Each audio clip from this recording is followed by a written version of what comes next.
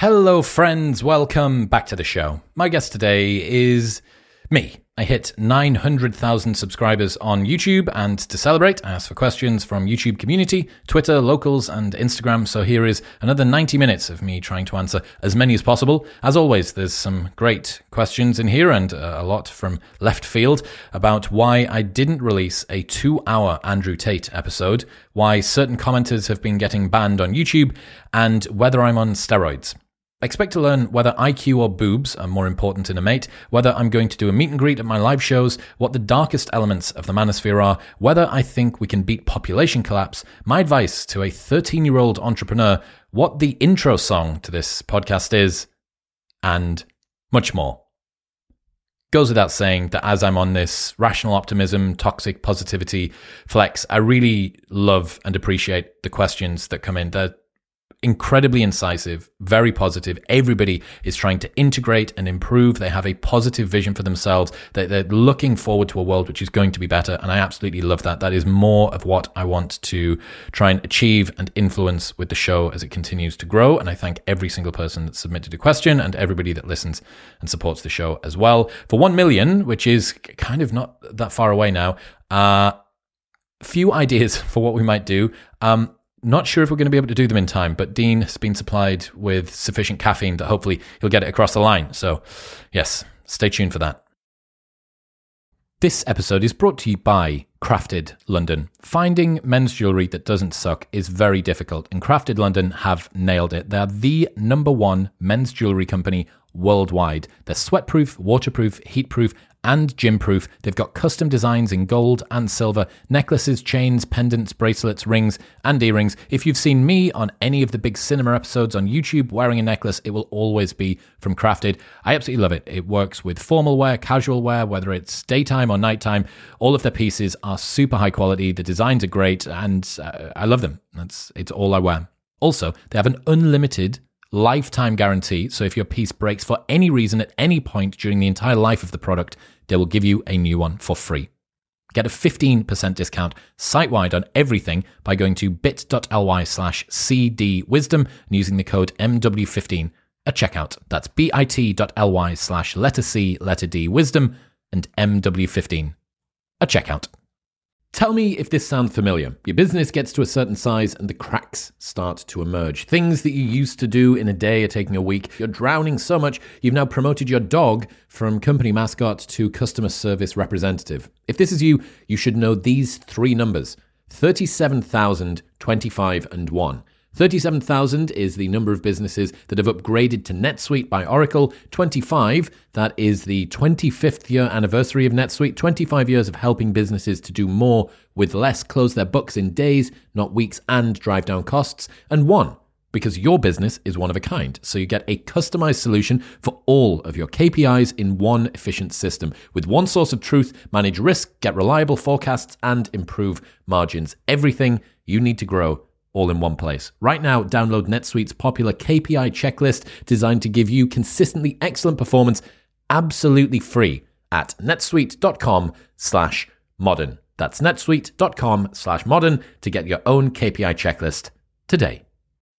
This episode is brought to you by AG1. AG1 is a daily foundational nutrition supplement that supports whole body health. Even with the best diet in the world, it is hard to make sure that you get everything that you need. And through a science-driven formulation of vitamins, probiotics, and whole food-sourced nutrients, AG1 delivers comprehensive support for the brain, gut, and immune system. This is why Joe Rogan and Lex Friedman and Dr. Andrew Huberman and Tim Ferriss are all massive fans. They have tried every other product out there like I have, and this is by far the best one available. Since 2010, AG1 have improved the formula 52 times in the pursuit of making the best foundational nutrition supplement possible through high quality ingredients and rigorous standards.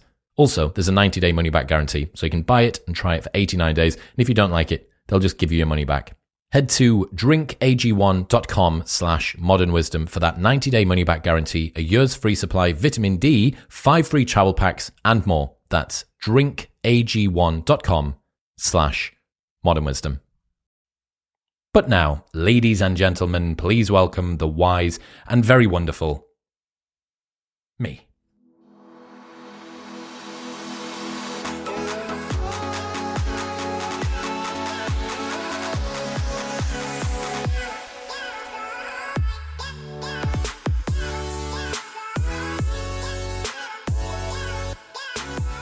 Bonjour friends, welcome back to the show. It is a 900,000 subscriber Q&A episode. This one came along quite quickly, and as usual, I asked for questions on Instagram, Twitter, locals, and YouTube community, and there were literally thousands. So I've tried to condense down lots of ones that were all similar, and I'm going to get through as many as I can today. As always, thank you so much for all of the support. I really do appreciate it. This year has just been insane. The growth, the guests, the quality of the conversations, everything's amazing. So thank you very much for being a part of it. Let us get into it. Dawinga22. What is this product that you're releasing with James Smith? Okay, so I flew back to the UK for 44 hours a couple of weeks ago to finish off the final versions of something that I've been working on in secret with James for 6 months now. We're going to be able to announce it probably within 6 weeks or so. Early July, I think we'll be able to announce it. And it is so good. We've been working so hard on this. We've tested 150 different variations, and I'm so happy. I can't wait to release this. It's also the first product that I'm ever going to have released, and the first product that James has ever done. The first thing that we've ever properly put our names behind, and we're joining forces. Like what? Who did the fusion dance in Dragon Ball Z? Whoever that was, that's like us. Andres Koi 1. Who is your current role model? I think I'm quite fortunate that at the moment, a lot of the people who I used to idolize are now friends, partly due to living in a place that's just full of absolute beasts, and also because I do something that I'm also a fan of. I'm a fan of the podcasting, independent thinker space, and I also exist in it as well. Definitely thinking more and more about how to be a positive person. So guys like Naval, who have a very rosy outlook on life, who you try and see the good in what's happening, is something that I'm trying to take more of. But honestly, turning idols into rivals and then rivals into friends is one of the biggest life hacks ever. It's phenomenal to have somebody that you both respect and admire that is now a fan of even your work, and you get to look up to them. It's really cool. Max Podzigan. Sleep Token album. Thoughts. Also, your favorite albums of all time. Thanks for amazing pod. Thank you.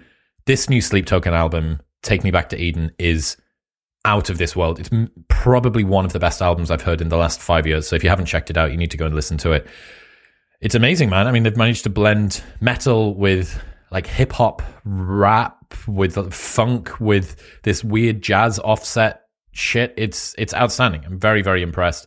Other favorite albums, Sempiternal by Bring Me is outrageous. What else have I listened to? Deadmau5's album from 2007, the one that had more ghosts and stuff on it. Those would be two that come to mind. Clancy, that mustache. Yes, I know. I don't know. I was going to grow my hair, and I literally only got it cut today. I was going to grow my hair out because I was getting a bit bored, but it's so hot in Austin that I can't bear it. And the mustache, I had one of these during lockdown, and I just thought, why not channel my inner 70s cop / porn star? So this is what we're playing with for the time being. Smelly Cat. Congrats, sir. Well deserved. Thank you. I feel like you do these 100k Q&As every month now. Yeah, I do. That 1 million episode is coming soon. My question, love the Dr. K episode. You guys got to talking about Sigma grind set and survivorship bias, and he mentioned that there are some people that work their ass off and still fail, maybe for the lack of proper strategy. As someone who put in the work and has built multiple successful businesses, is it hard for you to concede to the idea that hard work doesn't always equal success? Do you think that there are people who do the work, have the right strategies even, but still, for whatever reason, fail? Or do you think there's always an observable, addressable reason someone is unable to get to where they set out to go, even in regards to the low probability of success things like living off creative endeavors as you do? That is a really smart question. I have to say as well, all of the questions from today are so phenomenal. Do you want to know why this doesn't feel like the tenor in the comments more? Like, they're so reasonable and balanced and smart, super, super smart. And then sometimes some of these episodes go hyper viral, and it just reaches out into the real versions of YouTube, like the cesspool YouTube. And sometimes the comment sections are just so boring, filled with like, I don't know, just negativity. Anyway, the people that ask questions, you should comment more on YouTube, is my point. Is it the case that people can work very hard and still come out on the other side not succeeding? Yeah, obviously. That you are rolling the dice every single time that you try and have an interaction, that you try and set out to achieve some sort of a goal. You might not do it, and that is a risk that you take. It is a difficult circle to square, because every single person that I know, bar none, who has continued to work hard and is talented and consistent, has achieved success. There's no one that I don't know. So here's a good story. Christoph, the DJ, CJ from Newcastle, I was with him last weekend. He was playing in Austin.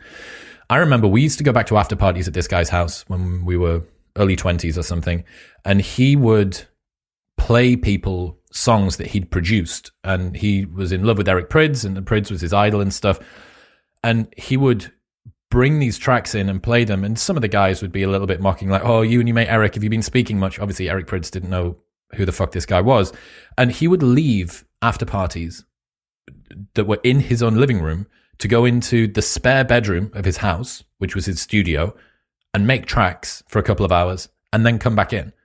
So he would abandon a party he was hosting to go play, work on his stuff, and then come back in. And the guy just didn't stop. I remember thinking at the time, this dude is so talented and hardworking. It's simply a matter of time before something hits. And sure enough, all of the people that had sort of given him a bit of digs about, oh, you and your mate Eric, I think 3 or 4 years ago, he warmed up for Eric Prydz at Madison Square Garden on New Year's Eve. And he's on Prida, he's on his label, he's playing every Monday at High Ibiza this summer with Eric and Adam Beyer. So if you're in Ibiza this summer, you should go and see Cozzy play. My point being that sometimes things are not going to work out, even if you have put all of the hard work in.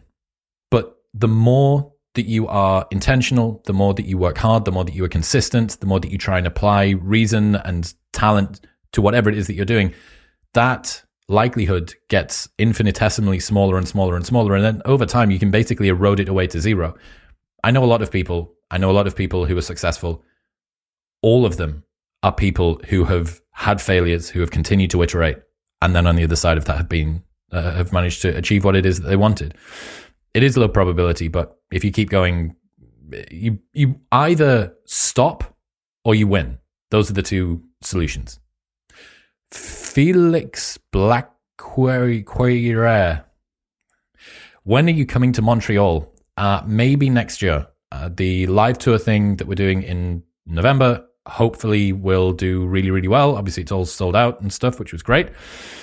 If that goes well and I enjoy it and it's fun, we will do a full global tour next year. Australia, there are so many Aussies, all of America, Canada, UK again, and then maybe some places in Europe. So maybe next year. Just Joel Williams. Hi, Chris. I want a change in career, but everyone around me is telling me not to. Any advice? Don't listen to them. You don't need to listen to somebody telling you what you shouldn't do if you want to do it. I want a change in career, but everyone around me is telling me not to. Just do. If you've done the assessment, and because you listen to the show, you probably have worked out what you want. If the change in career is something, not to being a drug dealer, it's presumably to something which is more aligned, more virtuous, more ascended, more awakened, in line with what it is that you want to do in life, just go and do it. Like, you're already succeeding, presumably, at a job that you hate. Can you imagine how amazing you would be at a job that you actually enjoyed? So yeah, most people's advice isn't worth listening to. You can aggregate it, but I don't know. Most people are midwits. User 922281. Why did you ban me from commenting? Okay, so I mentioned earlier on about the real internet that you kind of push out into. If anything achieves a bit of virality, you go from outside of the core audience, that are the subscribers and the people who align with what you're doing, and you get out into just like the rest of the internet, right? Like the general public of the internet. And I just found that some of the comment sections were getting boring and negative and cynical. And this toxic positivity thing that I'm on a flex of at the moment, I'm just bored of it. Like, I'm bored of all of you. Every single person that comments with something that's knee-jerky, unthoughtful, not mediated through any sense of thinking about what's going on. There's no context. And all that you want to do is just... I had some guy before I came on commented on a slide that I put up. I wasted 2 minutes of my life on another white boy that goes to the gym. I'm like, okay, you don't get to play in the playpen. Like, it's my house. You have to behave if you want to come in here. This doesn't mean that everyone has to be a sycophant. I'm fine with criticism. I'm just not fine with retards. That was retarded. So it's a one and done ban policy now on the YouTube. It used to be that if someone had commented a number of times, because we can see on the back end, if you click on a user, you can see everything that they've ever commented on your channel. And there was tons and tons of people. It was always the same offenders commenting just stupid stuff. And after a while, I'd said to the guys that are looking at the channel on the back end, like, look, get rid of people if they're being consistently just negative and boring and not adding anything to the conversation. And now it's one and done. And over time, the comment section will be sanitized. So just behave. This doesn't mean that you need to agree with me. It means that you need to not be an idiot. So yeah. And also, like I say, everyone that's contributing here, contribute in the comments more, because your guys' input is way more interesting than what most of the other comments are. Juan Mashilling, have you thought of building a community in Discord or something? So I've actually been speaking to a guy who his entire company builds Discord servers around communities, and there's all layers and admins, and it gamifies stuff. So yeah, I have. If people would like that, if they want more of a community side of things, that's something that I'd consider doing. It's not something I'd thought of before, either a Slack or a Discord, mostly because I don't use Discord myself, or I haven't until very recently when I started doing Midjourney, and Slack as well I hadn't used until we started adding some more people into the team. So I would, and if people are interested in that, then I don't know, comment or something, and if there's enough people, we'd consider doing it. Gyurgos_pan, how to actually realize that people don't notice us, especially our appearance, as much as we think. Yeah, this is it's obvious philosophically, but kind of hard to deploy in reality. I think, our biology is created to make us feel concerned about the judgment of others. This makes sense. Ancestrally, if you knew 50 people in your portion of the tribe, you needed to be very, very careful that you didn't do something that would make you fall down the rung of status, because status was so closely associated with your mortality and with your quality of life and so on. So your entire body and physiology and mind is designed to make you unsatisfied. And remembering that makes life make an awful lot more sense. However, you do know that you don't care all that much about anybody else. So why would you think that anybody else cares that much about you? You're just some random person walking down the street with tomato sauce on your top. No one remembers. No one cares. For me, as somebody that was super self-conscious throughout fucking forever, it was just time and attention. I think that was a big part of it. Realizing that so much of the stuff that I did was unnecessarily shaped by the opinions of people who didn't have an opinion on me. And I really, really think that if you realized how little people care about your appearance, like, some of your favorite friends, you're friends with people not because of the way that they look, but because of the things that they say, whether or not they're good people, whether or not they're interesting, whether or not they're kind, whether or not they're reliable. Your appearance doesn't make that much of a difference. I promise. Escaping mediocrity. IQ or boobs in a mate? How far would you give up aesthetics for a smart girl? This is an interesting one because, men don't value intelligence as much in a partner. This isn't to say that they don't at all. And obviously intelligence is highly associated with being interesting and kind and all of the things that I just said we care about in the people that we want around us. But it's not as important. And a lot of guys would happily take like an 80 IQ girl who had the perfect body. I'm not convinced that the reverse would be true. One of the problems you have is that smart people in general can be more disagreeable, and disagreeability is not all that enjoyable when it comes to a relationship. So it's not just like you get either IQ or boobs. You don't even just get boobs, right? It's like, okay, has the boobs come with back problems down the line? Does the boobs come with an increased risk of something else? There is like a polygenic score of everything. I think that it's a balance. Like fence sitting, it's a balance. But you can't work out whether or not you should date somebody who is a 10 out of 10 but dead as a doornail, or someone who's super, super smart, but you can't bear to see them naked. Like, evidently, both of those are bad ideas. So, personal preference, I suppose. That being said, I did once hear someone who made a perfect example of everybody is a boobs guy until they have sex, after which they're a bum guy.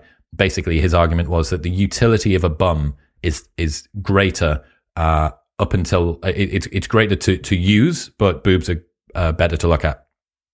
I don't know, but interesting. Nevi69. What about a podcast with Andrew Tate? Under house arrest at the moment, and I saw what happened to that Vice guy who tried to get in. I never said this, never mentioned this on the podcast before. I recorded a podcast with Andrew Tate 3 years ago, I think. 2 or 3 years ago. It was in the height of COVID. And we spoke about lockdowns, concern about governmental overreach. He was sort of waging war against people that were getting vaccinated at the time and complying with government demands. And I had a ton of pushback. It was like well-natured, but I just didn't put it out because it would have got the channel absolutely nuked for talk of vaccine misinformation. It was when everything was super hot on YouTube. So I texted him afterwards and I was like, look, mate, I can't put this out because it's going to destroy the channel. And he understood and said, let's run it back and we can do a different conversation. We can talk about other stuff. But yeah, that's just sat on a hard drive somewhere, unreleased Tate content. This is another thing, man. Like, I understand that everybody, all of us on YouTube sell our soul to one degree or another. But there are people out there like that, as an example. I could have released that at the height of Tate's fame as some, unseen, unreleased 2-hour Andrew Tate video. It would have been clipped up to hell. It would have got millions of plays. But I don't know, it just didn't, it felt like the time had passed for having that conversation. It probably wouldn't have been a super smart thing to do or a super fair thing to do about Andrew because his views would have changed. There are people on YouTube that behave like normal human beings. Like, that's a normal thing to do. It's just fair and not screwing over somebody. I know that a lot of content creators can seem like they're just ready to take a bag or to compromise whatever value and virtue that they have. And that's tempting all of the time, every single day. That's tempting. But I do work pretty hard myself, and a lot of my friends do too, to like try and find that balance. So have a bit of faith in your content creator favorites when you can. Timo Schurnen. What has been the greatest challenge for you in monetizing the podcast? Very appropriate question. I haven't monetized the podcast. There are people who have followings 10% of what I do in terms of monthly reach, in terms of subscribers, in terms of impact, who make 10 times, 100 times more money, maybe not 100, but a lot more money than I do. And they've got courses and educational products, and they've productized, commercialized stuff. I think one of the biggest challenges has been remaining aligned with what I want to do. I've said no to so many guests to come on this podcast that I don't think add any value to the conversation, or I don't think that they're good actors, or I don't think that they are virtuous people, or I'm just not interested in them. And even though they would have caused tons and tons of plays, and I'm trying to hold that same level of value and integrity as best I can with monetizing as well. And that means that I'm leaving an awful lot of money on the table. Like, I'm leaving tons and tons and tons of cash on the table. I'm not monetizing as effectively as I could be or should be. So that's been one of them, balancing like integrity with commercialization. Another one would be that it's a very heavy lift. For all that the channel is massive and channels of this size usually have a huge team around them.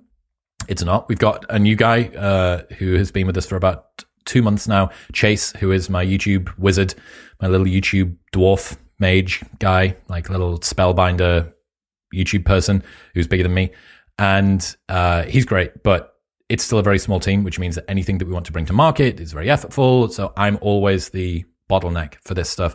But I would love to release some educational products over the next couple of years. Like I'd love to do a morning routine course, a communications course, maybe something to do with networking, maybe a podcast mastery thing. I'd love to get those out because I think that they're genuinely aligned with me. I don't feel like I'm selling out. It's not a grift or a shill to teach people the things that you guys ask every single Q&A, but it is a heavy lift. And I also kind of don't actually know if you want that, what it is that you want. Do you want a Discord community? Do you want courses or whatever? So I don't know, comment or find some way to tell somebody to tell me to do something. Maybe we'll do it. Murphy's Law. Are you going to do a meet and greet or after party event following your live shows? Yes. Didn't put this on the advert, but yeah, we're going to find a venue for after Dublin, Manchester, and both of the London shows, and everybody's going to be invited, and I'm going to be there, and some of the like bigger name guests that are just going to come and sit in the crowd will probably be there too. So we'll be able to catch up, and I can meet everybody, and I can do photos and things. When it's shows of this size, most people, some people would do VIP tickets with meet and greet and the photos and all the rest of the stuff.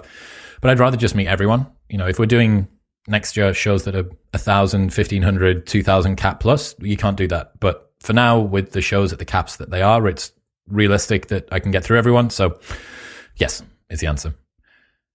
Helluficlovanas. What do you think are the darkest elements that came out of the manosphere? That is a good question. What do I think are the darkest elements that came out of the manosphere? I mean, some of the fundamental assumptions around that philosophy, I think, are quite damaging. I think that treating women as the enemy, as a resource to be extracted from, or as an enemy to be used and discarded or avoided at all costs, isn't a particularly successful approach for a guy that wants to feel like he is integrated holistically into the world around him. Like you're seeing 50% of every single street that you walk down, half of the people that are walking on that street are either an enemy or a resource to be extracted from. Doesn't exactly make me think that they're going to be a good person. And it's not like these people arrived at this conclusion on their own. The thought leaders are giving these pieces of advice out there. So that would be one of them, that you've basically demonized 50% of the entire globe. I'm not convinced that teaching men their primary goal is to become as high value as possible, to lean into discipline and do all of the hard things, and you've got to be on your grind, and you've got to make money, and you've got to be in shape and all of the rest of it. But that discipline ends at the boundary around your penis. You can be disciplined in everything in life, but when it comes to women, like just, it's a free-for-all, bro, because Genghis Khan or something also doesn't strike me as a particularly smart idea. Like it's just rank hypocrisy, isn't it? Like if you believe that discipline and integrity and virtue and doing the right thing are a smart way to go, but you want to carve out this little niche because you can't control where your penis goes. And that's not me saying that this is like something that any guy can do. But if you're going to proselytize about all of this stuff, you need to have a philosophy that is contiguous with that, right? It needs to run, at least you need to scale it to your penis from your bank account to your pants. And I don't know, I think those would be two of them. But I mean, I'm writing this book with David at the moment. For people that don't know, I'm writing a book with David Buss, the grandfather of evolutionary psychology.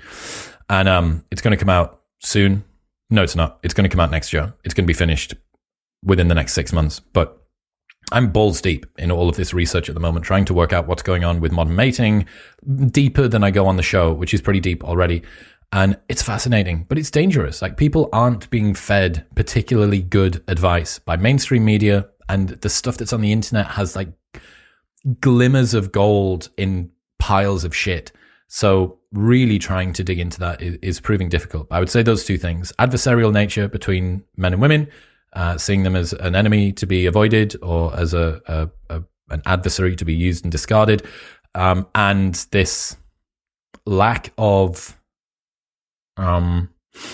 discipline across all areas of your life, I think, two not particularly positive concepts.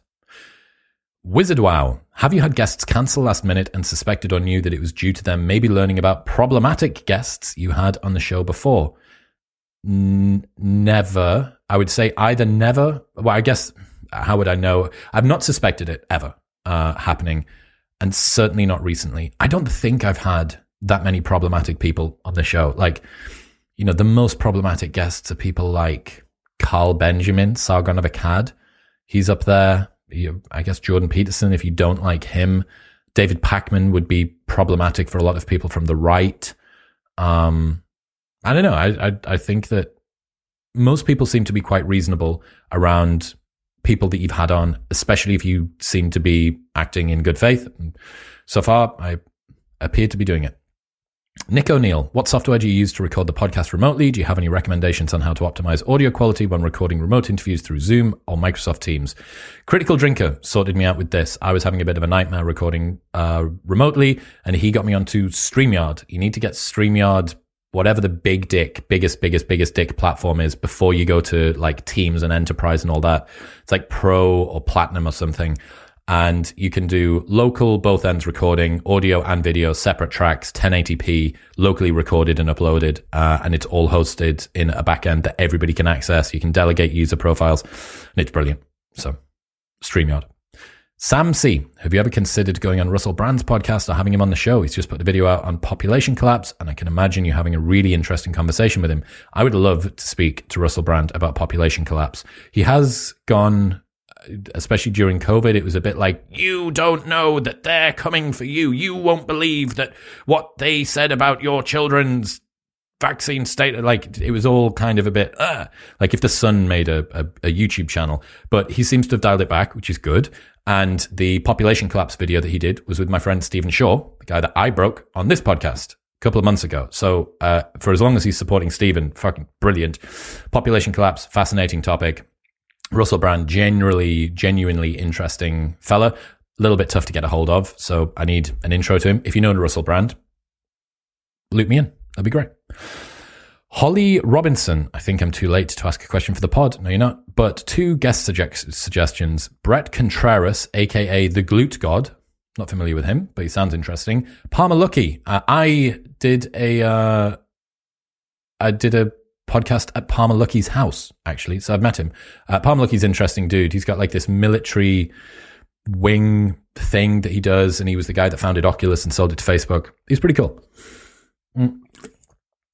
M. Siddharth 9080. What do you think about Indian foods? Phenomenal, but hard to find good quality Indian food in Austin. Authentic Vibe. How is it like being you? I think you mean, what is it like being you?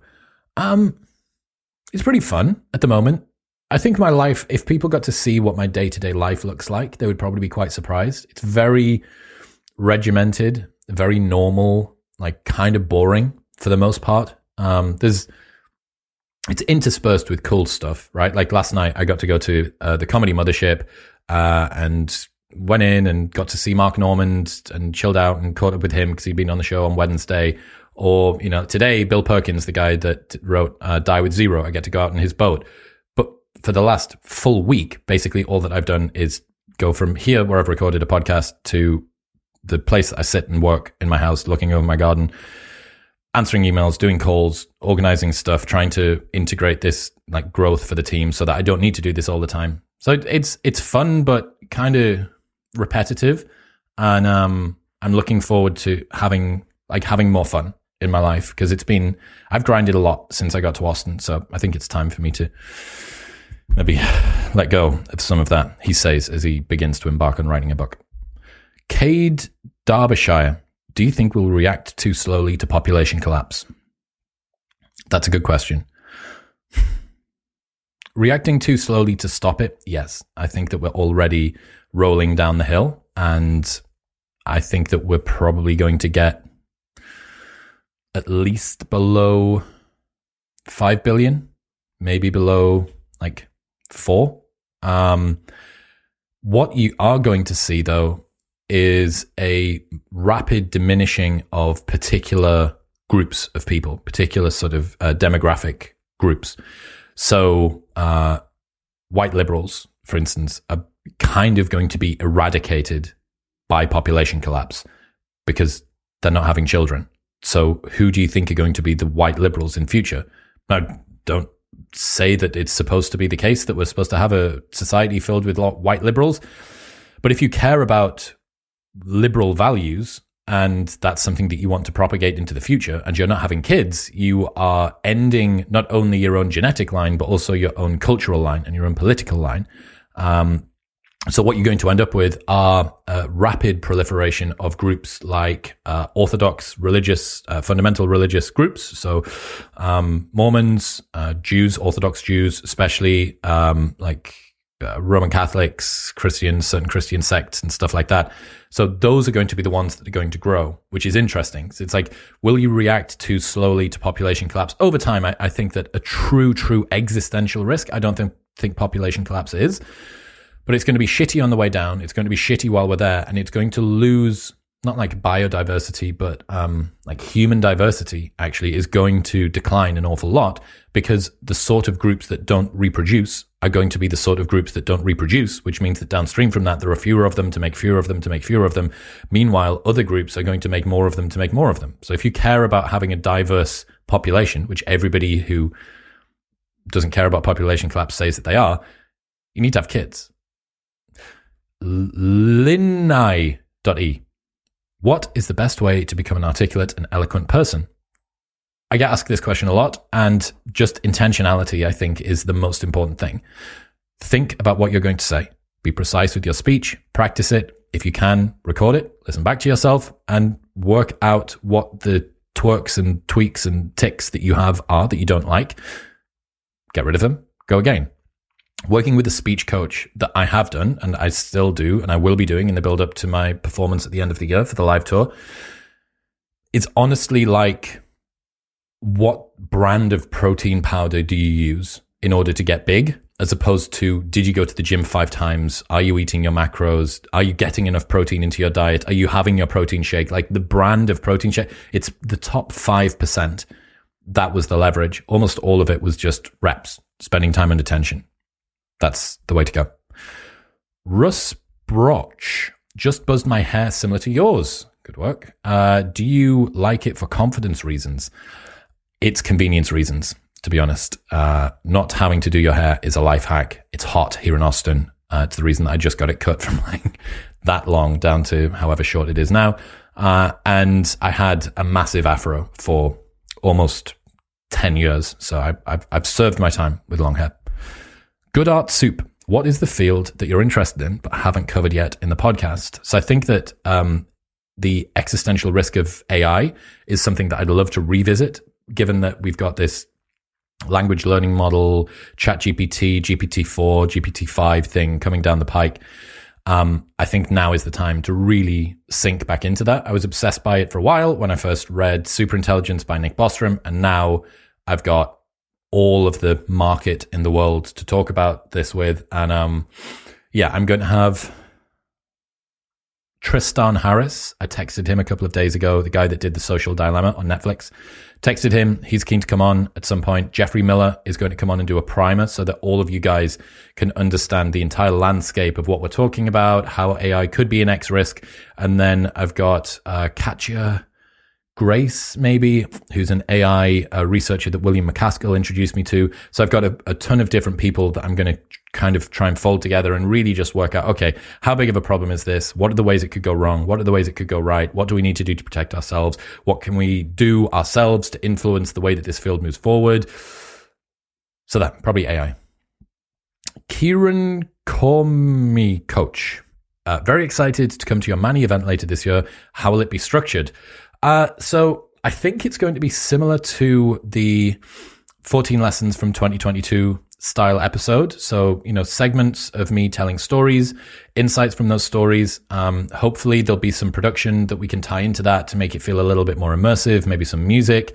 I might be speaking to Mark from After School or someone similar to get some visuals that can kind of accompany what we're doing. I did this, you might not have seen, but I narrated a story for After School, which was really cool. It's called The Slow Drip of Endless Fantasy, I think. And I really enjoyed it. And I thought that it drove the point home in a way that me just telling you a thing can't. So I'm going to try and have some of the Philosophy Bros stuff, a little bit of jokes and personal stories, some really tactical takeaways, how to apply this, and then some super inspirational points that will tie in with some performance arty, music-y stuff too. Should be really fun. I'm just going to kind of test the water and see what works, what resonates. And then from there, come 2024, if we do a really bigger tour, I'll have got a good bit of right, wow, all of that stuff worked, or this is really great, and this we can switch, or whatever else. It's going to be cool. I'm really excited. Raluca Feneciu. No question. I just love you. Thank you. I love you too. Keep the fire burning. We are doing good to the world. I'm trying.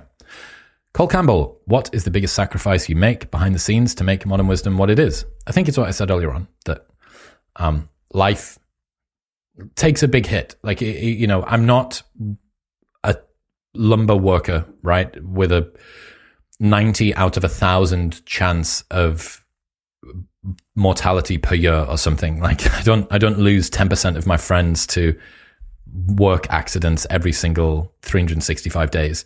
But it is consistent. It is hard work. It is grind. There's a lot that I put in, and it does. It is sapping sometimes, and it's all me, right? There's no boss. There's no one to step in and to make this work become harder, become easier. Sorry. There's no one else that's going to come in and help and do it. If I don't do it, it's not going to get done. If I don't find the guests, if I don't schedule them, if I don't research them, it's not going to happen, which is fine. That's the price that I chose to pay. And I love the show itself. But there's an awful lot that goes on to just buttress it and keep it going. And it's getting more. There's more and more and more stuff that needs to be done all of the time to keep this show going. So I'm looking forward to growing the operation to the point where I can kind of just get back to only doing the stuff that I'm really, really good at, which is conversations, researching. That's it. Cappy, do you ever feel like your head is going to explode with all this information you take in all the time? And if so, how do you process all of this and make sure important lessons aren't forgotten? Okay, so Chris Bott came back. I spoke to the team that made it and actually made an upgraded version 2.0 that is less Switzerlandy, sit on the fence. Is it Belgium or Switzerland? Whoever it is. Anyway, it's more me, supposedly. So let's see. Do you feel like your head is going to explode with all this information you take in all the time? And if so, how do you process all of this and make sure important lessons aren't forgotten? Chris Bott, don't be a cuck. Ha! I'm not sure if my head is going to explode, but I do feel like I'm constantly learning and growing. I'm always looking for new ways to process and store information, and I'm constantly challenging myself to think out the box. I'm also a big believer in taking notes and writing things down so I can refer to them later. This way, I can ensure that I'm not forgetting anything important. That's not far off. That's not far off at all. I do take a lot of notes, and you'll hear me in episodes sometimes refer to them. I'll bring up some quote that I'm trying to find, and I'll just tap away, and then it comes up. Processing it and making sure that the lessons aren't forgotten. I've said this before. I have to teach it. I have to recall it to people on an episode with a guest, or in the newsletter, or on a tweet, or when somebody asks me just day to day during conversations. I'm always recalling information. You have to remember that learning and memorization does not come from repeated exposure. It comes from repeated recall. You have to recall this stuff. If you're not recalling it, you're not going to learn it. Repeated exposure means nothing. Repeated recall is what matters. Akande Daniel, recently started watching your podcast. You're a huge inspiration to me. Thank you. Any advice for a 20-year-old who doesn't know what the fuck to do with his life? Chris Bott, let's see if you've got anything to say for this gentleman who doesn't know what the fuck to do with his life. Come on now, Chris Bott. You cook. My advice would be to take some time to explore and find out what you're passionate about. Don't be afraid to take risks and try new things. You have plenty of time to figure out what you want to do, so don't be afraid to take a few detours along the way. Life is all about learning and growing, so don't be afraid to make mistakes and learn from them. Also, not bad from Chris Bott there. I would say explore before you exploit. So you can go and travel to a new country, try something different, go and work abroad for a year. Don't be scared about taking risks. You've got basically nothing to lose because you haven't accumulated anything yet. There is going to be a point in your life in 10 or 20 or 30 years' time where you have tons of responsibility and restrictions and you can't go and do this anymore. So allow yourself to do the things now that you are only going to be able to do now. And that includes, when I was 22, I went and did the season in Ibiza, and it was maybe 2 months or something there. And I came back and I'd lost like 12 IQ points and had just partied for the entire time. But it was fun. And I'm not going to do that now. I'm not going to go and do the season in Ibiza now. So there are certain things that you can only do, that you can only experience, adventures that you can have, learnings that you can gain at certain periods of your life. So what are those now? How can you go and explore, expose yourself to different things, different people, different cultures, different languages, different adventures?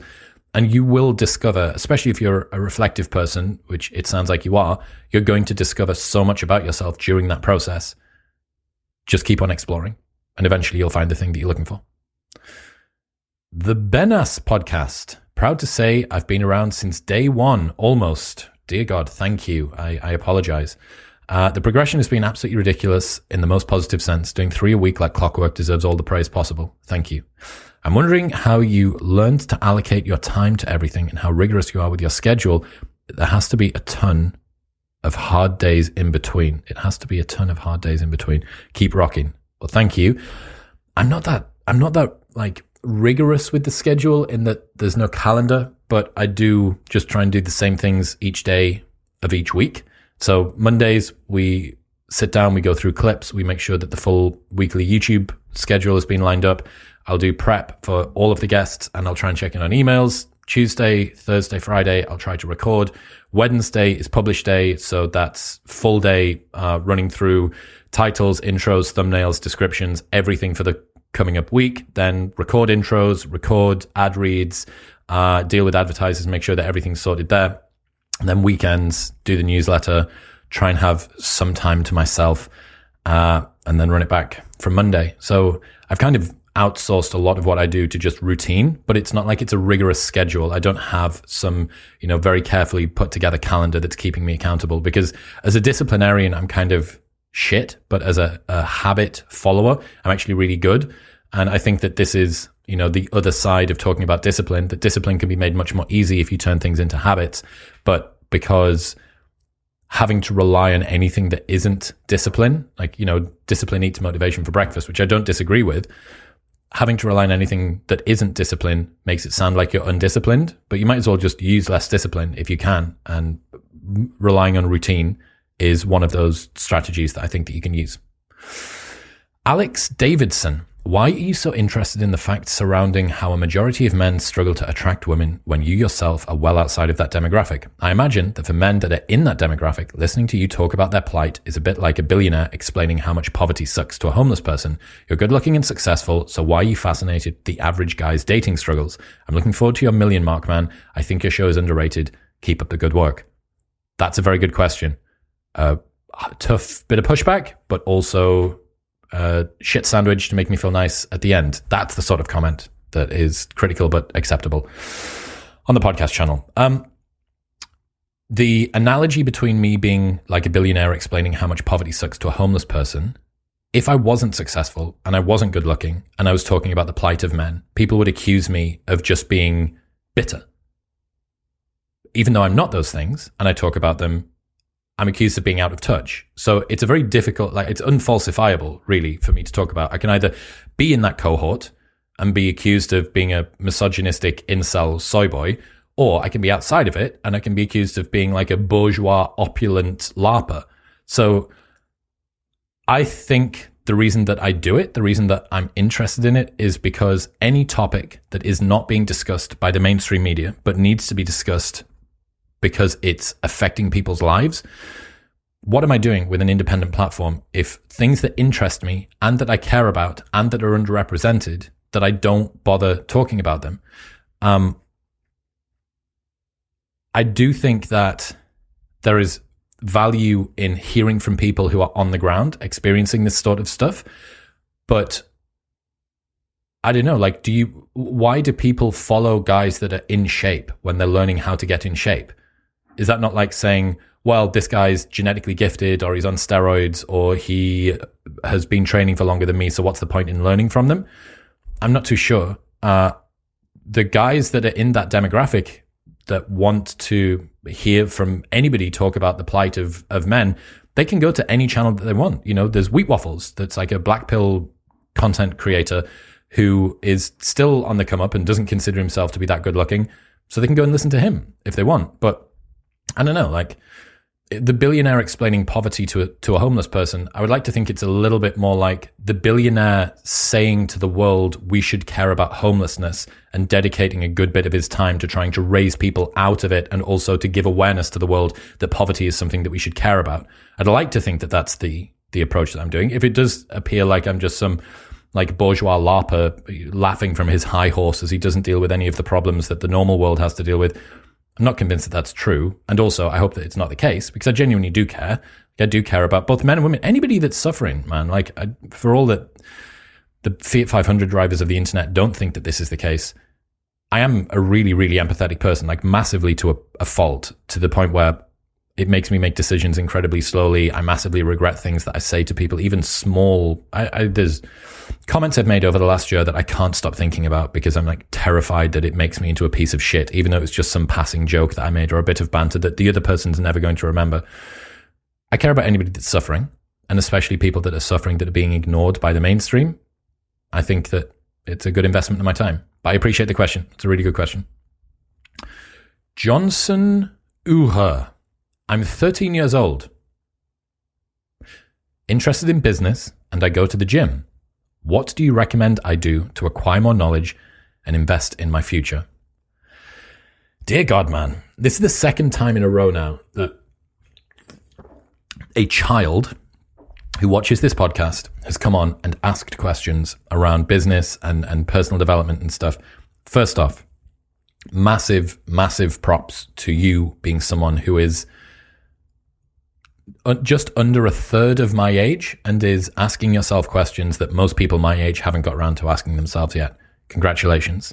Secondly, I don't mean to be patronizing, but experiencing life and just allowing yourself to indulge in social situations, exposing yourself to as many different experiences as possible, will be the highest leverage thing that you can do with regards to your learning. Like, there is so much unrealized wisdom and insight that you can tap into by just experiencing the day-to-day vicissitudes of being a human, because you haven't had a massive amount of it yet, that you're going to capture a lot of that. So I would be very cautious around going monk mode at age 13, focusing on reading all of the books you can and spending your time in the gym with your headphones in, listening to Sleep Token's new album. I would spend time probably around people that are older than you. If you can get in with good, well-meaning 15, 16, 17-year-olds that'll take you under their wing, you got to be careful that they're not going to, take you down a dark path. But you're basically like 13 years ahead of your 13-year-old self. So finding people that are a bit older would be a big help. If you are serious about trying to maximize the time that you spend in terms of understanding knowledge and investing your future in, find the content creators that resonate with you the most, listen to them, consume their stuff, read however you feel is appropriate, and then apply that to life. Like, don't be too concerned about starting a business at age 13 unless there is some niche that you know that you can nail and you have a competitive advantage. Living life, exposing yourself to your content, and then going and applying that day to day would be great. But dude, you're going to be a beast. You're going to be a monster. Like, you're going to be phenomenal as long as you don't knock yourself off. So keep going. Chung Lu, do you have advice for someone who wants to start a podcast but don't feel qualified?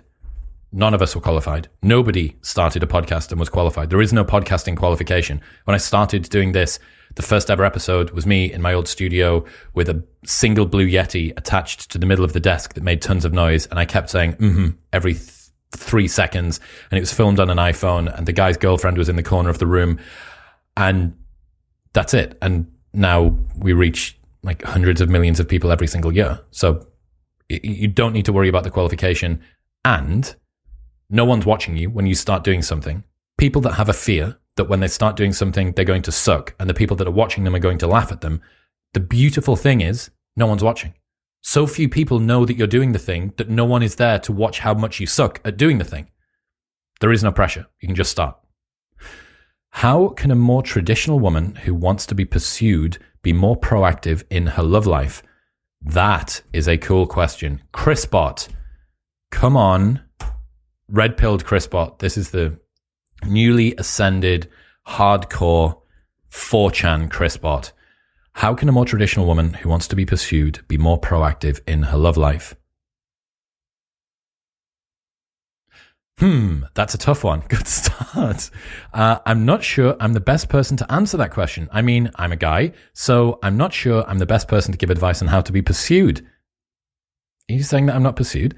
But if I had to guess, I'd say the best way for a traditional woman to be more proactive in her love life, to make sure she's putting herself out there, go to events, join clubs, and make sure you're meeting new people. That way, you can increase your chances of meeting someone who is interested in pursuing you. That's not bad. This is a lot more like me now, I think. One other thing that you could do, and we're writing about this in the book at the moment, is cultivating, as a woman, cultivating openness and friendliness. So in a post-Me Too world, 86% of women say that they want a man to make the first move, but around about 50% of men say that they are terrified of making the first move for being seen as creepy. Around about 20% of American millennials and Gen Zers say that a man asking a girl out on a date, asking a girl out for a drink in person, always or usually constitutes, not abuse, but is overbearing and shouldn't be done. So you have a world in which guys are seeing anything that resembles a no as a hell no, but girls who still want to be approached. So guys are scared of approaching. Girls want to be approached, but are terrified of being physically abused by some random man on the street. And that just causes neither of them to ever open up. So the goal for guys is to cultivate a sense of overcoming approach anxiety while still being safe and respectful to women. And on the woman's side, it's important for them, this is a takes two to tango scenario. The woman needs to be open and friendly. They need to be receptive to the guys that they want to hear from. If you give off a why men love bitches vibe, or a treat him like you don't like him thing, he's not going to come over. So that would be a good way, a more traditional woman who wants to be pursued and be more proactive. You don't necessarily want to be doing the short skirt and Tinder thing, but you also still need to up your chances. Chrisbot got it right. Attend places and go to events and join clubs where you will be around the sort of man that you want to date. And while you are there, cultivate receptiveness, openness, friendliness. I think that'll work. Rusinulivin. Did you think that you were going to get this big? That's a good question. Me and Dean always said, even when I remember we were episode 40 or something, and I remember saying, fuck, dude, I can't believe that more people aren't watching and more people aren't listening, because I think this stuff's really interesting. And he said, yeah, me too. It's really, really cool and strange, isn't it? It just hasn't sort of kicked in yet. We've been saying and doing the same thing for 5 years now. Some of the stuff that I put out on Instagram that goes super, super viral is shit that I've been saying for half a decade. And it's just now that there's enough people to listen, or because of, I guess, the skewed perception of status changing how people perceive the thing that you say. That me 5 years ago didn't have the same authority as me now. Therefore, basically the words that I say, even if they're the same, are essentially different. Not much has changed. It's just been the same conversations, the same curiosity. And I don't know, I'm very, very happy at how the growth is going. I want to change the day-to-day experience that I have of it, because it's such a heavy lift, but it's a price that I'm willing to pay, and it's not going to be like that forever. And for as long as we keep accumulating awesome people that ask questions like this, I'm happy. Matt Lake, what was the hardest period / worst phase of your life that you have managed to overcome? I don't think there's been a particular individual period of time, but there was a number of chunks during my 20s where I was very regularly depressed, down, spending days in bed. I'd struggle to get out of bed. I'd make excuses about not attending meetings, and it would make me feel very ashamed of myself. And that was borne out heavily of a poor sleep pattern, and I wasn't eating amazingly, but it was mostly sleep, I think, and not connecting and not being true to the people that were around me. And that took a long time, man. Like every end of September for probably 5 years, I basically had a miniature breakdown, because I'd worked so hard. I'd invested all of this emotional energy into running the events, and then at the end of Freshers Week, at the end of the second Freshers Week, it ran for 2 weeks, sometimes for 3 weeks, I'd just break down and I'd spend a few days in bed, feel like an absolute waste man, and then drag myself back and restart the engine and then go again. And that was just this cycle that I'd go through. So probably that. And, COVID wasn't great for a lot of things. And I don't like the fact that it it paused the business that I'd spent a decade building. More than a decade, but it was good to teach me what a stable sleep and wake pattern feels like, and to also give me an insight into a different kind of life outside of that. Paul Nadires, need a blue Modern Wisdom hoodie in my wardrobe. When are they out, sir? I've wanted to do merch for ages. I've had a ton of conversations with merch companies, but I'm not going to put out anything that isn't awesome, because first off, I've waited for ages, and secondly, if it's not nice, you're not going to wear it, and thirdly, I want to wear it, so it needs to be good. We are sampling a million different versions of t-shirts and hoodies and everything, and it'll be out 100% before the live tour, because we need merch for the live tour, but soon, hopefully. Will it be blue? I don't know if it'll be blue. Maybe navy. Blue makes it sound too blue, but navy for sure. Luke Blight, thoughts on cutting out alcohol and the implications it has on socializing. So I'm a massive proponent of going elective sobriety. I've done lots and lots of periods of it. The implications it has on socializing, the gains that you'll accrue by spending time around people that you genuinely are interested in, and you don't need to sedate yourself out of the experience of being around, is priceless. For me now, more than half a decade, like 6 or 7 years into playing with sobriety and using it as a tool, I do think that right now, for where I'm at, socializing is more important than being sober, but you don't need to drink to socialize. Does it make you less confident? Yeah, a little bit. Does it mean that you're going to want to go home at 1 a.m. as opposed to at 3 a.m? Yeah, but that's a good thing. Nothing fun has ever happened on a night out after 1 a.m, right? I know I'm the night out guy, right? I have a sample size of 1,000 club nights. Nothing good happens after 1 a.m. So there is almost no reason that if you've never gone sober and you live this sort of life that most people do, the kind of drinking patterns that most young people do in the West, there is no reason not to go sober. I can't think of a good reason if you've never done it before. What does Chris Bott say about this? I've been sober for 1,000 days now, and it's been a wild ride. Was sober for 1,000 days. Was a vanilla ride. I've noticed that I'm more productive, I make fewer bad decisions, and have more money in my pocket. Correct. I'm also more selective with the people I hang around with, because I don't have alcohol to bond over. That said, I'm still finding ways to have fun and socialize without alcohol. It's all about finding the right people and activities that don't involve drinking. All of this is correct. Socializing doesn't just mean going on a night out. Thanks, Chris Bott. Doesn't just mean going on a night out. You can do stuff during the day. Go and see some live music. Go and see a comedy show. Go and do sport. There's a million things that don't involve that, but it's a marker of how ingrained and embedded alcohol is into our culture, that people immediately, as soon as you say socializing, oh, it's in a bar, oh, alcohol's involved. So finding a group of people who don't need to drink to have fun, and that you don't need to drink to be around, that's the life hack. Gary F. I'd love to see a behind the scenes of how you make your shows. You must have a big team working for you. There's not much to see, man. Like it's kind of come up a few times today. I haven't really spoken about it before, but the process of making Modern Wisdom is, for the most part, very unspectacular. It's me with notes and documents and books and videos, just frantically reading them all and listening to them all and trying to work out what I want to talk about. And then a couple of other people doing things. Ben, Dean, and Chase.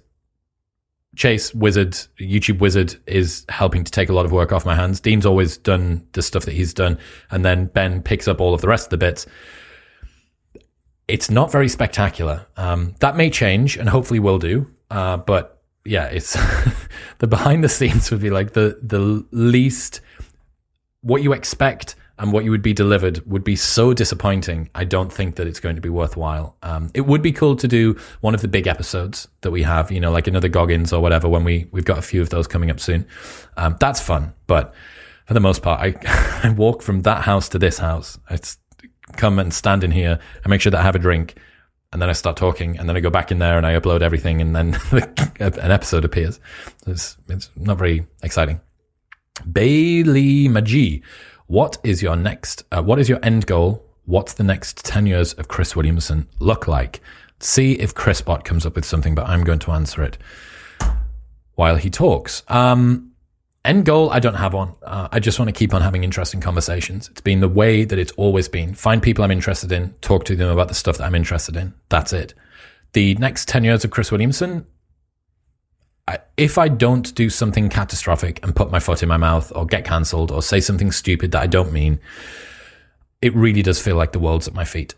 And I said it at my birthday. Michael Malice very kindly ran a birthday party for me a few months ago. And I said, it literally feels like I can do anything, and it's beautiful. And I've never felt this way before, that I have every door open to me. Every opportunity is coming my way, and I get to pick and choose what it is that I want to do. And I get to hopefully make the world a better place along with it. I'm not kidding myself. I'm not going to be remembered in 100 years' time, but I can nudge the civilization that I'm a part of, even a tiny, tiny, tiny degree. I can give it a little nudge, and the people that are here at the same time as me, hopefully I can make their existence and their time on this planet make a little bit more sense and be a bit more enjoyable while they're here. That's pretty cool. It's pretty cool as a day to day. ChrisBot, what do you say? My end goal is to maximize my freedom to do the things I want all the time. That's pretty hedonistic. I want to be able to wake up in the morning and decide what I want to do with my day, and if there are things I don't necessarily want to do, that's not strictly untrue. I want to be able to get them done quickly so they don't take up too much of my time. I also want to make sure that I don't fall into the trap of productivity dysmorphia, where I can't see the fruits of my labors on a daily basis. This ChrisBot is this is overconfident ChrisBot. So we've gone from cooked bot to confident bot now. Cool. I mean, he's not far off, but some of that stuff, I don't think that's what productivity dysmorphia means. And I made it up. Omar Sereltelli, are you taking steroids? No, I am not. And I would be in significantly better condition if I was. Tommy Conde, you get asked every Q&A, intro song, please. Right, I did it. I actually saw this come up, and I went and I found it. It's called Chris Talk, Fly Away, the JPB remix, and Chris is KRYS. Talk, Fly Away, the JPB remix.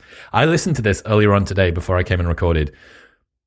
Listening to that song will make your head fall off, because if you're listening to this on Spotify or Apple Podcasts, have heard it tons of times. It's been played millions, tens of millions of times, that song, as an intro, an edit that I got my friend to make, a DJ friend to make 5.5 years ago. And then you hear the full version of the song, and all of this extra shit appears, and you go, no, he's supposed to say such and such, welcome to the show. Hang on, no, this isn't where it's supposed to stop. There's all of this extra stuff. It's like the Uncanny Valley, but for listening. So yeah, Chris Talk, Fly Away, the JPB remix. It's available on YouTube. It's Creative Commons licensed free, which is why we used it. And then I got someone to edit it, and it's the both intro and outro. The actual outro to the song with the episode with that big long swell is the breakdown from the episode that you should be able to hear, actually. But yeah, that's it. Go and enjoy and break your brain. Soul Biscuits. If I want to get fit, I go to the gym consistently. If I want a girlfriend, what do I do? What's my gym? Fucking good question. That's a smart, nice question. I like that. You are smart people. If I want a girlfriend, what do I do? What's my gym? Well, the gym can be your gym for this. And, this is common wisdom from me. Go to the place where the kind of people that you want to date hang out. Are you into girls that train? You need to be in a gym. A gym that's social would be a great idea. So something like a CrossFit or a boot camp or any kind of team sport. Like, fuck me, the field near where I live, they do kickball, which looks like the lamest sport I've ever seen in my entire life.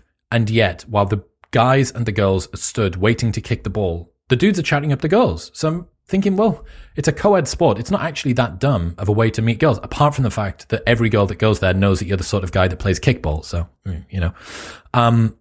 other things, if you're into acting or improv or art or whatever it is, there are social groups that exist in the real world where other people into the things that you're into go to. If you're talking about how do I progress, how do I improve the constituent parts of my personal development in the same way as going to the gym makes you fitter, what is the progression place that you do if you want to get a girlfriend? It's just reps, right? It's just interacting with girls. Destiny's got this great piece of advice where he says you just need to have lots of girlfriends that you spend time around. And that's a really underrated piece of advice because, good example, only child, never was friends with a girl that I didn't want to bang. Ever. Never was, because I didn't have a sister, like I guess apart from my mum. I didn't have a sister. I didn't have any girl friends in my life. So for me, from as soon as I was 14, 15, 16, all of the girls I was hanging around with were just girls that I was attracted to. But you lose out on a lot of the understandings that you gain from just how to interact with girls, which is different to how you interact with guys. So yeah, I think hanging around in a place that's got girls that you don't need to be trying to get with, and just being okay with that and knowing that they'll be okay with that and knowing that you don't come across creepy and just learning how to communicate. That's the lion's share of what you're talking about, I think. Spooner Sean, what's one question that hasn't been asked in the Q&A that you wish somebody would have asked? Is there a topic that's bubbling up in your mind right now, but that you haven't got the chance to deep dive on publicly because the right question or guest hasn't landed recently? This is like the solution to superintelligence from Nick Bostrom. It's called machine extrapolated volition. So basically, if you can't work out what it is that you want a machine to do, you ask the machine what it should want to do if it was to detect all of your preferences. Chris Bot, I'm asking him this. That's a tough one. You're correct. No shit. I'm always thinking about new topics and ideas, but I'm not sure I have a specific question I'm waiting to be asked. I guess I'm just waiting for the right opportunity to come along. Cookbot and confidence bot merging together here. Not really, man. Like I talk for so many hours every single day. There isn't anything. There isn't something that I haven't been asked, and you don't know what you don't know, right? So I will wait, and Sean and a bunch of the other people from the locals regularly ask phenomenal questions. So I'm relying on them to come up with one. Zohaib Sidi. Do you have any advice for someone who is trying to find good ways of taking knowledge they have collected over time and incorporating it into their daily life? Thanks, and I love your podcast. Keep up the great work, Chris. So this mental masturbation concern thing is something that I feel in myself as well, and I know that a lot of people that listen to podcasts and consume lots of content do, because you are exposed to way more content than you have time to implement it, and you get the illusion of progress by exposing yourself to more stuff and more stuff and more stuff, and then you look at your life and you realize, I haven't changed anything. I got exposed to all of this new information, and what have I done differently in my life? Oh, I haven't changed anything. So avoiding mental masturbation and the illusion of progress is very important. Doing it requires narrowing down all of the different areas that you're trying to change in, because you can't change everything at once. And if you try to, you're going to get nowhere, right? You have to sacrifice meaning. You have to sacrifice progress toward everything in the short term to make meaningful progress toward any one thing. So forget worrying about all of the other stuff. focus on, I'm just going to work on dialing in diet and training for the next month. And I'm going to learn as much as I can, and I'm going to try and apply it and be as applicable as I can. And once I've built up a little bit of momentum with those, then maybe I'll switch to some productivity stuff, and then maybe I'll switch to something else as well.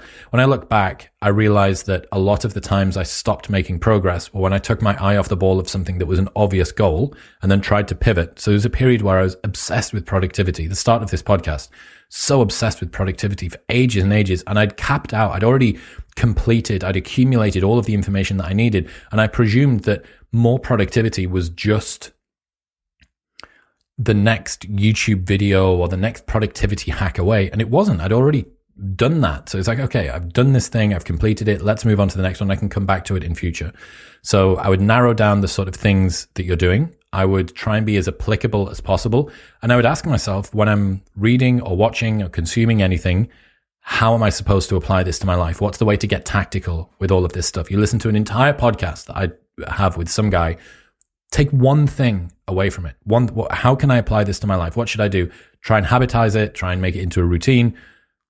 That should make a good bit of impact. But it's a disciplining of not doing more, or it's a disciplining of restriction as opposed to a disciplining of abundance. So that would be. It's a different kind of challenge, but it is important. Jake Burt. Firstly, congratulations and well-deserved and still severely underrated. Thank you. Agreed. Would you ever consider providing any standalone information on how you've developed your conversational fluidity and brilliant questioning skills, either via a course, video series, book, etc.?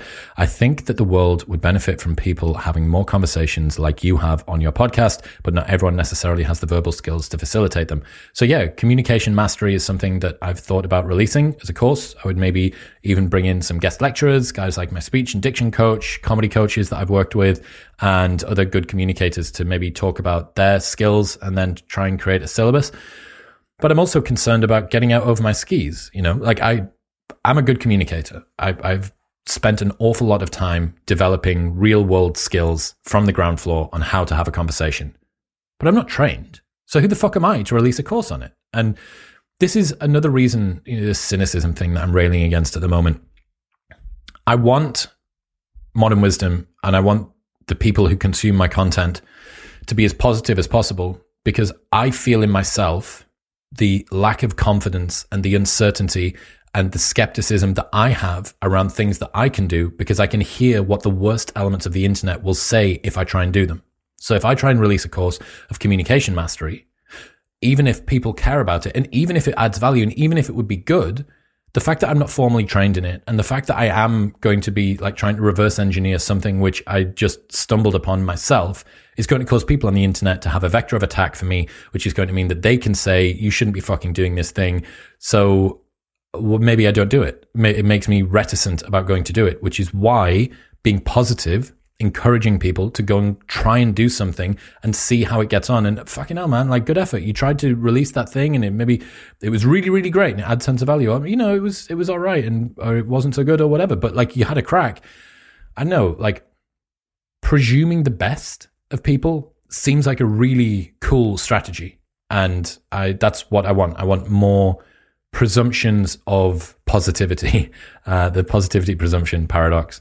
But yeah, I would consider doing that. I would love to release it. Again, need help, course management, building it, all the rest of it, which I just can't do on my own because I have too much stuff to do. But I would love to release it. I just need to find someone that can bring it to life and overcome the skepticism. And this is me. I mean, one of the first questions is like, me advising some guy, just, adventure and explore and don't be worried about failing. And here is me speaking my fear of failure out into the world. The guy that's about to hit 1 million subscribers on YouTube and reaches like 25 million people a month. That fear of failure continues to track with you. It doesn't within domains that you've already conquered, but in domains that you're new in or you're moving into, it's going to be there. So it's natural. Like, even the people that you think that have got all of their shit sorted still feel this stuff. That should make you feel more comfortable about not having your shit together as well. George Daniel, when you were younger, did you have any limiting beliefs? And if you did did you get over them? How did you get over them? You are an inspiration. Thank you, George Daniel. I mean, so many, man. My sense of self as a young, like a teenage boy, was microscopically thin.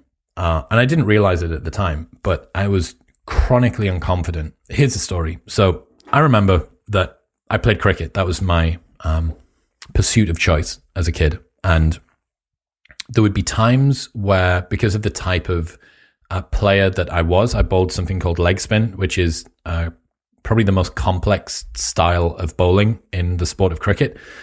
And that means that it's very dependent on the conditions. If the weather's not right, if the pitch isn't right, if the game isn't at the right stage, it's very often that you would not be brought on to bowl, because it's safer to bring on a different style of bowler, which is going to be more robust for the particular features of the game that you're playing.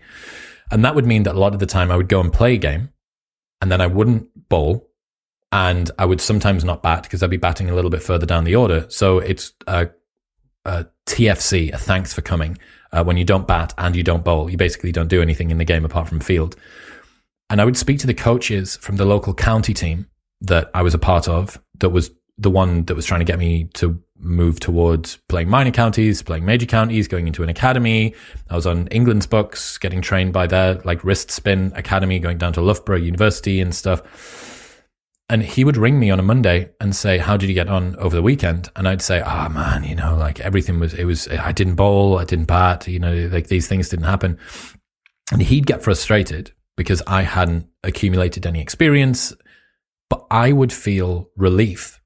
I would feel relief because I hadn't had to face the potential of failure. I was so unconfident in my own abilities that I would rather not have to face potential failure and inoculate myself from that by just not entering onto the arena of play.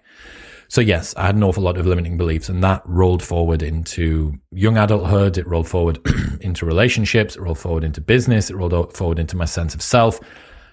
It was, I don't know, like I have had an awful lot of challenges with regards to self-perception, and it's the Hormozy thing, man. Like, I wish I could come up with a different quote that we didn't make go viral a ton of times, but you need an undeniable stack of proof that you are who you say you are. Like, if you want to be confident, give yourself some evidence, outwork the self-doubt that you've got, outwork the imposter syndrome that you've got.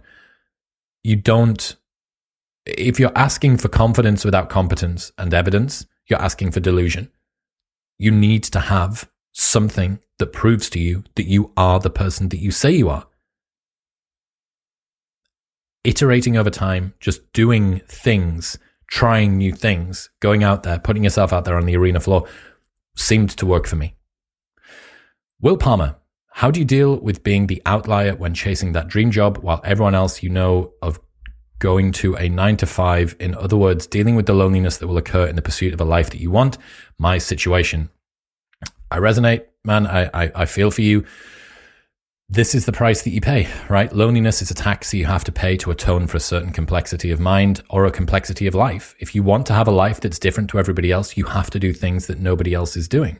Like, if you do what everyone else does, then you're going to get what everyone else has got. And separating yourself out from the pack, this is why most people find things difficult, and this is where they stop, and this is why they don't win.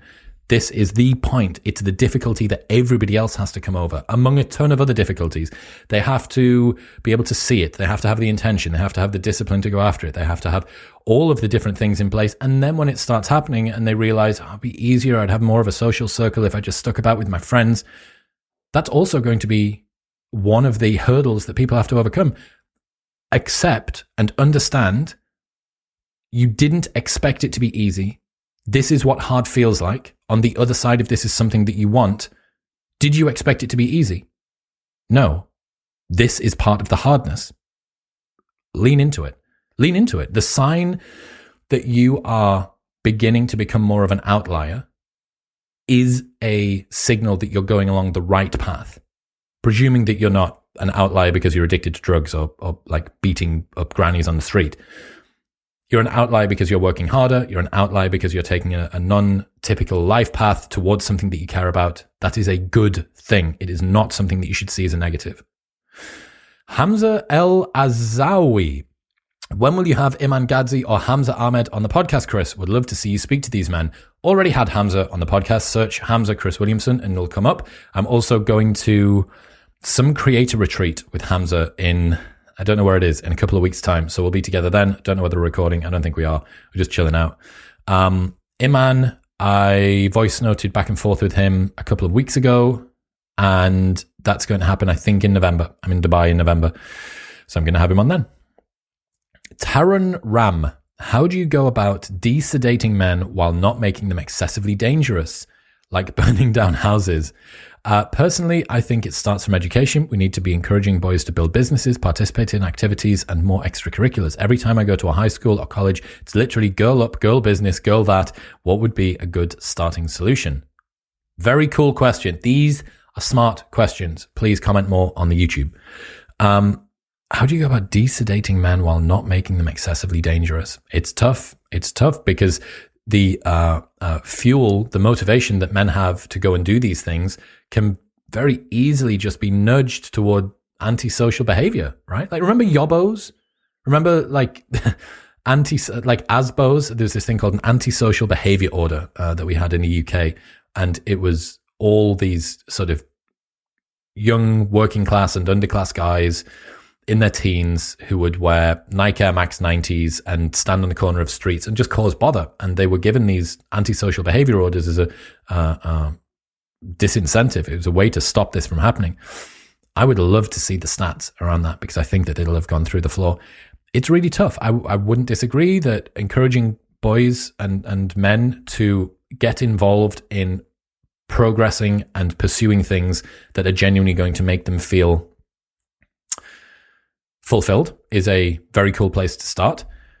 I would also love to see culture re-pedestalize men's achievement. You know, not every man that achieves something is doing it from a place of toxic, tyrannical, patriarchal advantage. Some guys just worked hard at a thing. And if you disincentivize men from going after hard things and contributing and achieving, what do you think are the sort of men that you're going to get? They're going to be listless, apathetic. They're not going to be interested in trying to achieve anything. And then you're going to say, well, where are all of the good men at? Why are these men not pulling themselves up by their bootstraps? Why are they leaving education and employment at rates that we've never seen? 1% per month, 0.1% per month is the retreat of men from the US labor force since 1950. Every single month since 1950, 0.1% of men have retreated from the US labor force. Well, if you make the culture completely unaligned and unforgiving to men who do want to achieve things, who do want to acquire wealth or have ambition, if you say that that's part of some awful, like, misogynistic fucking vestige that's been passed down from previous generations, you're disincentivizing it. So what do you want? Do you want them to be listless and apathetic and spending whatever it is, thousands of hours per year playing video games while smoking weed like Nicholas Everstadt taught us? I don't want that. But on the flip side, you are going to have some guys that are going to go and do mean things. If they're, spirited and full of energy and vigor, they're going to go and do other things. So balancing those two is tough, but I would say that we are way, way too far into the world of sedation than we are into the world of animation. Jordan Heward. Congratulations. Are there any plans on getting Andy Frisella on the show? Andy Frisella is the guy who founded First Form and also created 75 Hard for the people that are familiar with those things. We've spoken a good bit. He listens to the show. He's very complimentary on Instagram and has sent me some really nice messages. I think we've talked about getting him on when he comes through Austin. So at some point, yep. Have you considered bringing on the channel a scientist/expert that you don't necessarily feel completely aligned with in terms of views, just to listen to a different perspective? I do. I try to bring on as many of these people as possible. Richard Betts from the IPCC, he is a lead author on a ton of the intergovernmental panels on climate change papers. He came on not a million years ago. He was really interesting. David Pachman, he came on. He got flamed in the comments. He didn't really have a particularly good episode, but he's somebody that a lot of the audience disagrees with and would disagree with. I try my hardest to bring on people. I mean, I've had a couple recently of academics that are very left-leaning, but they have such a unique spin that is apolitical on whatever their academic area is, that we don't actually get into maybe some of the more squirrely worldviews that we would diverge on. So yeah, I do try. Funtivity Colton. Have you ever been on a date worse than the massage date with Zoe? If so, what happened? I just watched your season of Love Island to get some context about some of the things you talk about. Okay, yeah. So, no, probably not. But then I also haven't been on many dates on TV. Actually, no, fuck that. I have. The other TV show that I did, Take Me Out, I think that one might have been more awkward. The first TV show that I did, I jumped off a boat in the middle of the ocean when they didn't have insurance for me to jump off the boat because the date that I was on was that boring. And then the girl that I was on that date with sold a story about me when I went on Love Island. The police were called on my date with Chris. Bitch, you weren't even there. I'd left. I'd gone to an after party. I was with some cool people. And then she sold a story about me that I told her. The only reason that she knew about the police coming was because I told her. And the only reason that the police came was because I woke up on the central reservation of Tenerife's largest motorway, having lost my phone and my wallet. Like, it wasn't because I'd caused some havoc somewhere. I'd fallen asleep on a central reservation of a motorway. Anyway, yeah, that was worse. That one was worse. I can't remember the girl's name. Can't remember her name. And she kind of looked a bit like Zoe. Weird. What is it? Physiognomy or whatever it's called, where like the way that somebody looks determines their personality. I think that's the way it works. Anyway, yeah, it was awkward. Jensen McKay. Hey man, first of all, congrats on 900,000 subs. Been watching you since your podcast with Christoph. Wow, that's old. My question is, as a 19-year-old, you've been watching me since you were 15. Cool. As a 19-year-old heading to university in September, what is the best way of finding people as like-minded as me within the first week of freshers? Struggled a bit during school as I used to live in a rural area. P.S. What was your freshers week like? How did you survive it? Many thanks. Okay, so my freshers week was ruthless. It was 2006. It was Larry, British, lout, drink culture. I had found a group of housemates. I lived in a flat with a bunch of degenerates that were fantastic, really, really great to go to uni with. But uni was second, third, fourth on the list of what everybody was there to do. Finding people that are like you during freshers, I would say, and this is something that I wish that I'd done more of, attend more of the groups and societies and classes. Just join all of them. Like, I remember when I went to uni and I thought, Ultimate Frisbee sounds super lame. I don't want to go and do Ultimate Frisbee. I'm just going to go to the gym and get big with the boys. And again, it was a safety net for me because it meant that it was routinized and it was something that I knew I was going to get social validation from. I remember in my mid-20s, I looked back and thought, why the fuck didn't I go and do Ultimate Frisbee? That sounds awesome. Like, Ultimate Frisbee sounds really cool. So I would join as many different societies as you can, expose yourself to all of those different groups, and just talk to people and talk about what you're interested in. Don't talk about what you think they're interested in, because if you talk about what if you talk about what you think somebody else is interested in, you are going to get friends around you who aren't keen on you. They're keen on the role that you play. They don't like you. They like the person that you think. They like the person that they think that you are. That's not who you want to be. You're going to end up surrounded by a community of people who don't have your interests and who you have to play a LARPing caricature of yourself to just be around. Be yourself, do lots of different things, expose yourself to as many people as possible. During freshers, the best thing to ask someone is, hey man, what's your name? What course are you doing? What halls are you in? You can open up for the first 4 weeks of term. You can say that to 1,000 people, see the ones that are interesting, make friends. Good luck. Fabuline. How long did it take you to become comfortable recording yourself in front of a camera? I tried this for the first time recently and had no clue how hard it was to explain a coherent thought without stumbling over your own words. Any tips on how to get better at self-podcasting? I'm not glad that you were traumatized by it, but I am glad that you have felt the discomfort. And I remember the first few times that we started doing solo down the pipe monologue-y things like this, it is that hole there, that black void with the lens in the middle of it that looks like an eye, is a terrifying thing to look at. It is so unforgiving and dark, and you just stare at it and it stares back and it just expects you to say things, and there's no one there to give you positive feedback or tell you that you're doing it right or that you're doing it wrong or that you should say more or say less or it's time to shut up. Or it's really difficult. I haven't spent all that much time doing solo stuff. I've spent a lot of time talking to other people, and I think that my brain struggles to distinguish between the conversations I've had where there's been a person there and now this thing, which is where there's no person there. The easiest ways, the best ways to get better at self-podcasting, I think, are to do what I'm doing here, which is to have a conversation, a one-way conversation with prompts. Prompts can come from you.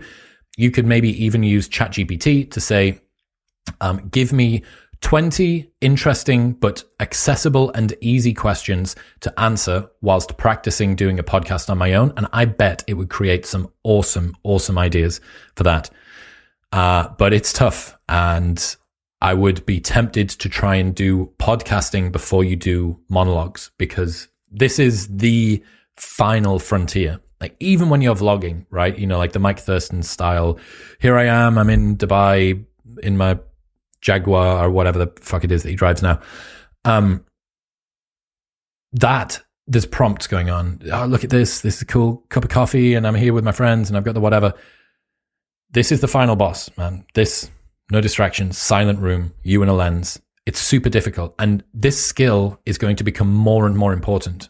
Friends that I've had have applied for jobs where they've had to submit video applications. And if you've never had to sit bonk and just put your phone in front of you and say, hi guys, my name is Chris and I'm really excited for the job opportunity at IBM. Here are why you should recruit me. And this is a blah, blah, blah, blah, blah. If you don't have that in the tank, you're going to be behind. And if you do have it in the tank, you're going to find an advantage. And even if you don't need it, it's going to make you a better communicator. So I highly recommend learning it. Ahmed Zobar Surosh from Afghanistan. Fuck yeah. Let's go. Loving your content. Can't thank you enough, mate. Thank you very much. My number one Afghani fan.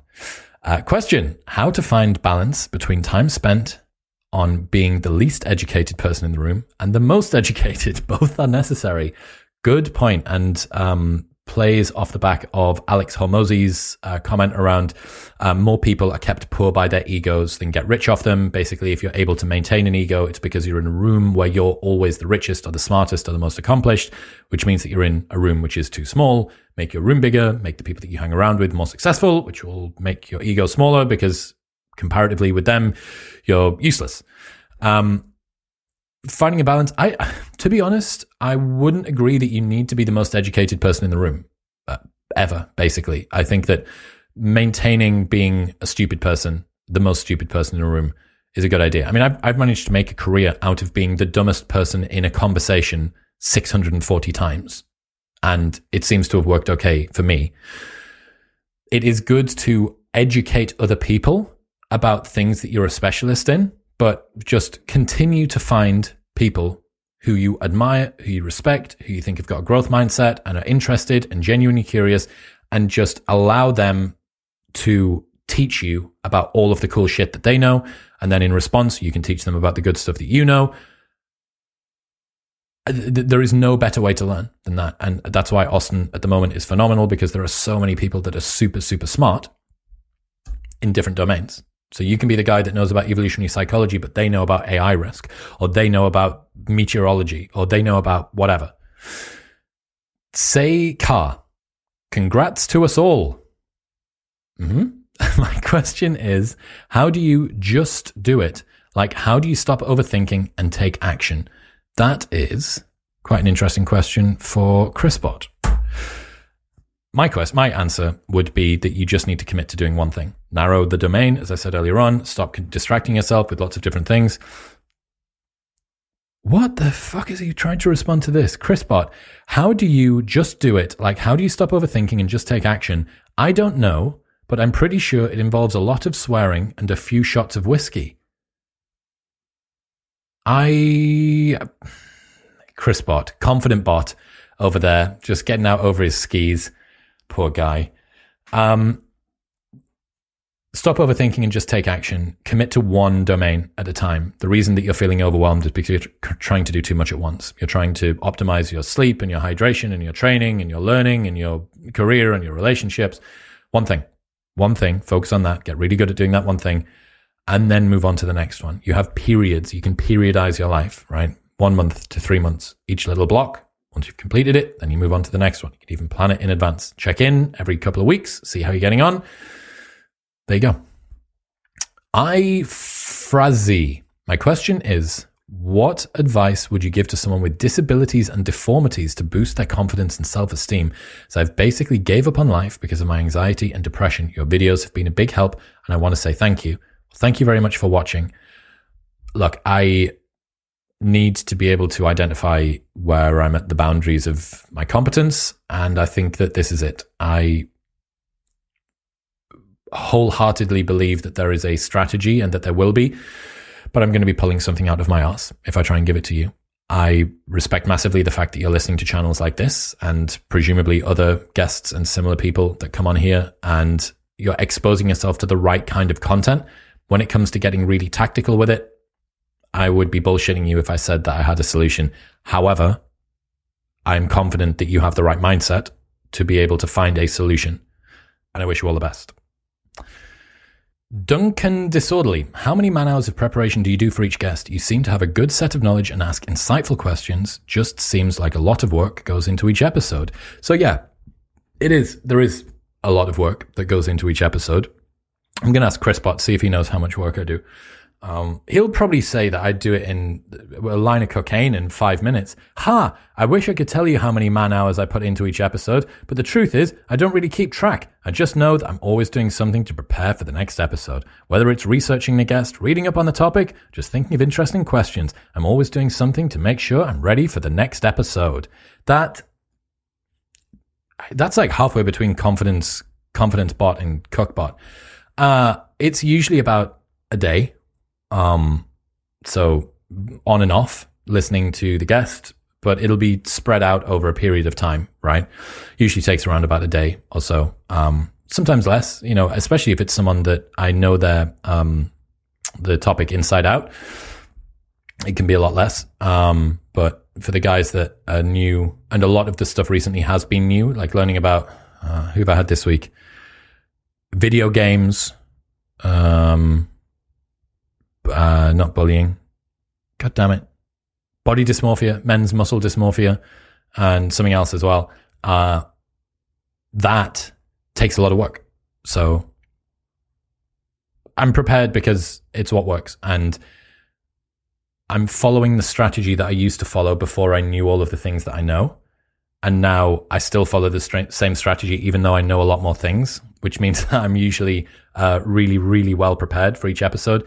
But I hope that it comes across, and I hope that it makes the listening experience good, because I'm not fumbling around and struggling for talking points. I want to keep it, if you guys are going to dedicate an hour and a half of your time to me 3 times a week, I want it to be high bang for your buck. I want you to come away and think, wow, that was really well structured and great. And there was no lulls in there that didn't need to be in there.